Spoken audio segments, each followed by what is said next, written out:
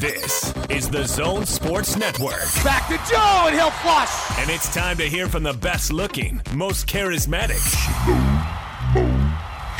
and certainly the most intelligent member of the Utah Jazz. Jingle bells! Joe Ingles.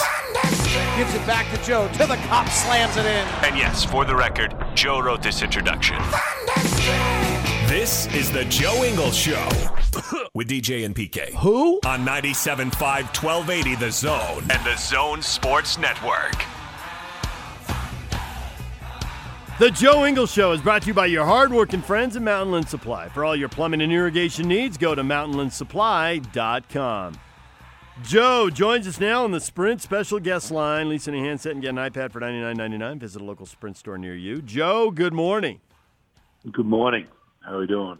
We're doing well. I'm curious with all the new faces here. For a while there, it felt like a season would end and a season would start, but it felt like the continuation of the same story. And I kind of feel like we're reading it's a new story here. Now, you're back and Donovan's back and Rudy's back, so it's obviously not like everything changed. But a lot changed. How does it feel to you? I mean, it's definitely different. I don't think there's any point of trying to pretend it's the same or it's going to be the same or the success we had was just going to roll over to this year. Obviously, what the Jazz did in the organization with the Millers and Dennis and Justin and all them coach put us in obviously a really good position this year to be successful. But it was funny when we played Phoenix the other day. I was talking to Ricky before the game, and he was like, he was looking at our warm-up, and he was like, man, I haven't played with any of these guys. Like, the team was so different that there's only obviously a few of us that are here from last year. So it's definitely different. It's different in a good way. And obviously right now we're trying to figure it out and make it all work. So, Joe, you're in your sixth NBA season, and in that time you've missed a total of 4 games. What do you think of load management in October? Somebody asked me this yesterday, actually. I mean, I don't like it. But in saying that, I would obviously never judge anybody's personal situation or whatever unless you kind of know what's going on, especially what I was going through last year with Jacob. It made it even clearer for me to obviously not judge other people because you never know what's going on. Obviously, majority of the time it is injury or recovery or whatever. I've always tried to play every game I possibly could. That's just me. I think it was last year or the year before, whatever it was. In the last game of the year, everyone was talking about resting some guys because I think we were fifth or whatever, no matter what. And coach has spoken to me about it. I just would rather play. If I'm healthy, why not play? I think the flip side of that is obviously the fans, the organisation. These people put a lot of money into us to playing and spending a lot of money to watch us play. So for me, I feel like it's I should go out there and try and do the best I can to maybe it's a little kid or some parents that are on a night out or whatever it is. But it's just me. Obviously, everyone's different and everybody has a different kind of role or whatever it is with their team that they need to do it sometimes. So I have no doubt we'll probably do it at some point this year. But until that day comes, I'm gonna play every game I can. Joe Ingles joined us here on 97.5 and 1280 The Zone. We were talking this morning about things that have surprised us about the Jazz, maybe a little, maybe a lot. Obviously, it's mostly positive and winning most of your games here. Anything that's really surprised you as the team has come together? I wouldn't. Yeah, I don't know about surprise, but just I think after preseason, without obviously reading it into it too much, but we didn't have much time obviously together with the guys that were at the World Cup and all of us kind of coming together, especially with a new group and a system that takes time to get comfortable with. And not that I was concerned in the preseason, but I think the defensive end in preseason was something that we wasn't us. Not that I was concerned that was going to roll over to the regular season, but I think we'd given up 128 or 4 out of the 5 games or something like that, 126 plus or something like that.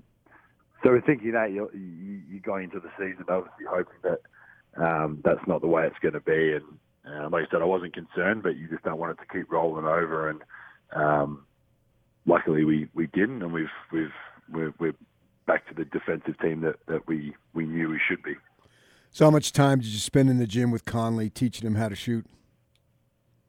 I don't know. I think Boyan and a couple other guys can teach both of us how to shoot at the moment. So, no, I said it in the radio last night. It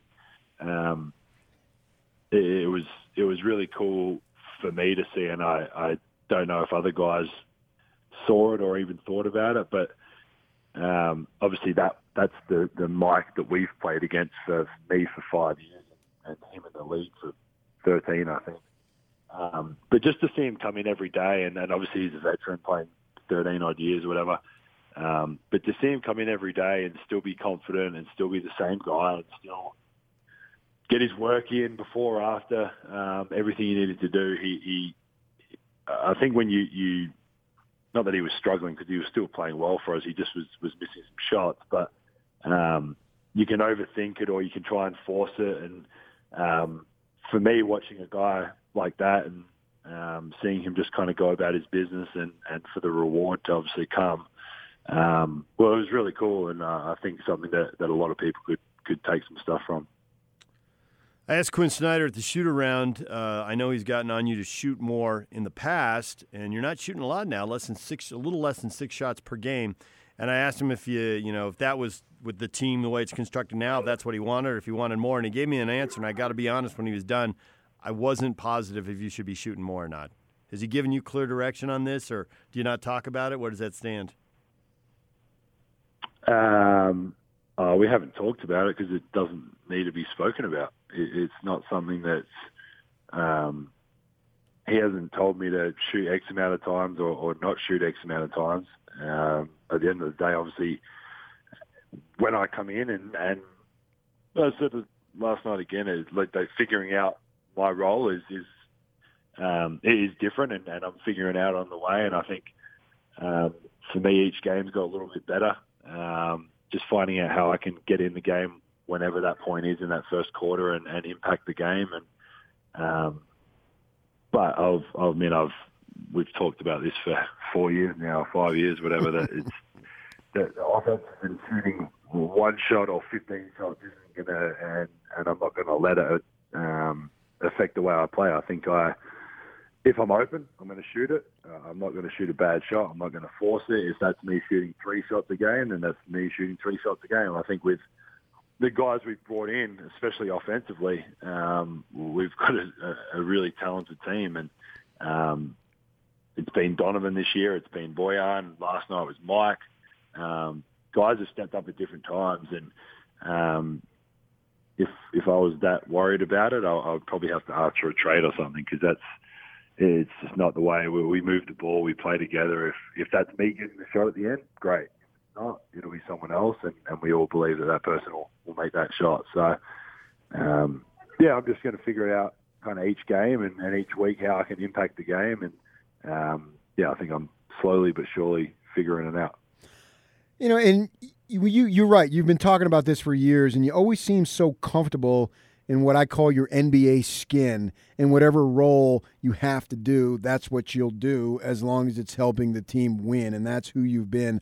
I'm wondering how much you can attribute to that, to the fact that you've literally played basketball all over the world on so many different teams, so things for you haven't really been consistent for like a huge stretch of time. You've always had to adapt to whatever the team needs, and maybe is that the reason why it's not that big of an adjustment now for you, because this is what you do and what you've done for many, many years? Yeah, it's a part of it. Obviously before coming here, I played for 5 different teams in 6 years, right, or whatever the number was. So trying to figure out a different role, a different team, a different system, different coach. And again, you're figuring it out on the fly because you spend 9 months in Europe, you go home for a couple of months, and then you're in a new team and a new system. And the flip side of that is I just want to win games. Right. And if that's whatever that role is, I want to be a part of an organisation that's committed to winning, which obviously with the Millers and Justin and Dennis and all those guys that they are. And we've got a great coach, we've got a great team, and even for me, just being here for the 6 years, I think each year I've probably had a not completely different role, but it's been different in some way. From the start of coming off the bench for a little bit here and there to ending up starting and being a kind of role player. And then I think last year was the amount I had the ball was probably the most I've ever had in my career. And to create for my team and help win. And that was really fun. We won 50 games, but it still wasn't enough. We lost in the playoffs, and now we've got a new team. We've got a deeper team, probably one of the best teams I've played on since being here. And now my role is to come off the bench, and I'll figure that out and make that work. And again, at the end of the day, it's about our team winning. And obviously, very early on, 5 games in, we've been doing that, but it's a long way to go, and we'll keep figuring it out. I think we'll get better and better as the year goes on, and the new guys get more and more comfortable. And I think like last night, you saw Mike really not just making his shots, but he just looked more comfortable out there too. And obviously, the more we're out there and playing games, the more that's going to happen. You're probably aware Donovan Mitchell's kind of popular around here, and that means that people look at him and dissect. I probably got him covered. Probably. They dissect every little thing about him. You know, how does he look different in his third year, and how does he look more experienced or more comfortable? How does it look to you? I don't want to say the same and make it sound like he's the same player, but very similar. I don't think. I think for him too, a lot of this is figuring out. Like I said, last year, me and him had the ball nearly every possession, really, that we were out there, and now it's obviously we've got Mike, we've got Boyan, we've got Jeff coming in. Our team is a lot deeper, a lot more playmakers, a lot more guys that can, like you said before, get shots, shoot the ball. There's going to be games that he doesn't have 20, and everyone's going to be shocked and probably thinks he's had a horrible game, but he might have 8 assists, or he might have a bigger role on the defensive end depending on who he's guarding. I think the other night, I can't remember what game it was. It might have been the Phoenix game where Boyan had taken over a little bit, and Donovan had so much. I thought Donovan looked like he had so much more energy towards the end of the game than what he had at certain times last year because of the load he had to carry last year. I think that's a positive, and I think, again, he'll keep figuring it out when which we all are. I think you're trying to figure out when you can be aggressive, when you're not, when it's time to move the ball, when it's time to shoot the ball. And I think we'll all keep doing that. But it was cool to see him kind of figure it out along the way, and then obviously we went to him late, and he made plays and got fouled or whatever, and we win the game. So he's going to keep getting better each year. And we've talked about it before, that how professional he is and how humble he is and how committed he is. And I have no doubt that he's going to get better and better each year. And obviously he's a huge part of this franchise for a long, long time. So you saw the Lakers and you saw Dwight Howard play, and he's all tatted up now. And I'm wondering, who do you think has the better lion tat, Rubio or Dwight Howard? Oh, Rubio, no doubt. Rubio, no doubt? Yeah. I mean, Ricky's my guy, so I'm always going to pick him over a comparison like that. Well, that's just a personal preference, though. Did you get an up-close look of Howard's I didn't get up close look at it. I've obviously seen Ricky's because I sat next to him on the plane for 2 years. I thought Howard's was pretty cool. I'm thinking that might be an Ingles thing later on down the line. Regardless of the tattoo, if there was a comparison of those two, I'm taking Ricky any day of the week. What's Joe Ingles being for Halloween? Well, we leave today. So for our little road trip. Okay, fine. Well, it's still Halloween. My Miller's obsessed with Elsa and Frozen, as she has been, which probably every little 3-4-year-old girl is at the moment. Sure. So she's got a little Elsa outfit, and somehow Renee made that come with a 6'8" Olaf outfit.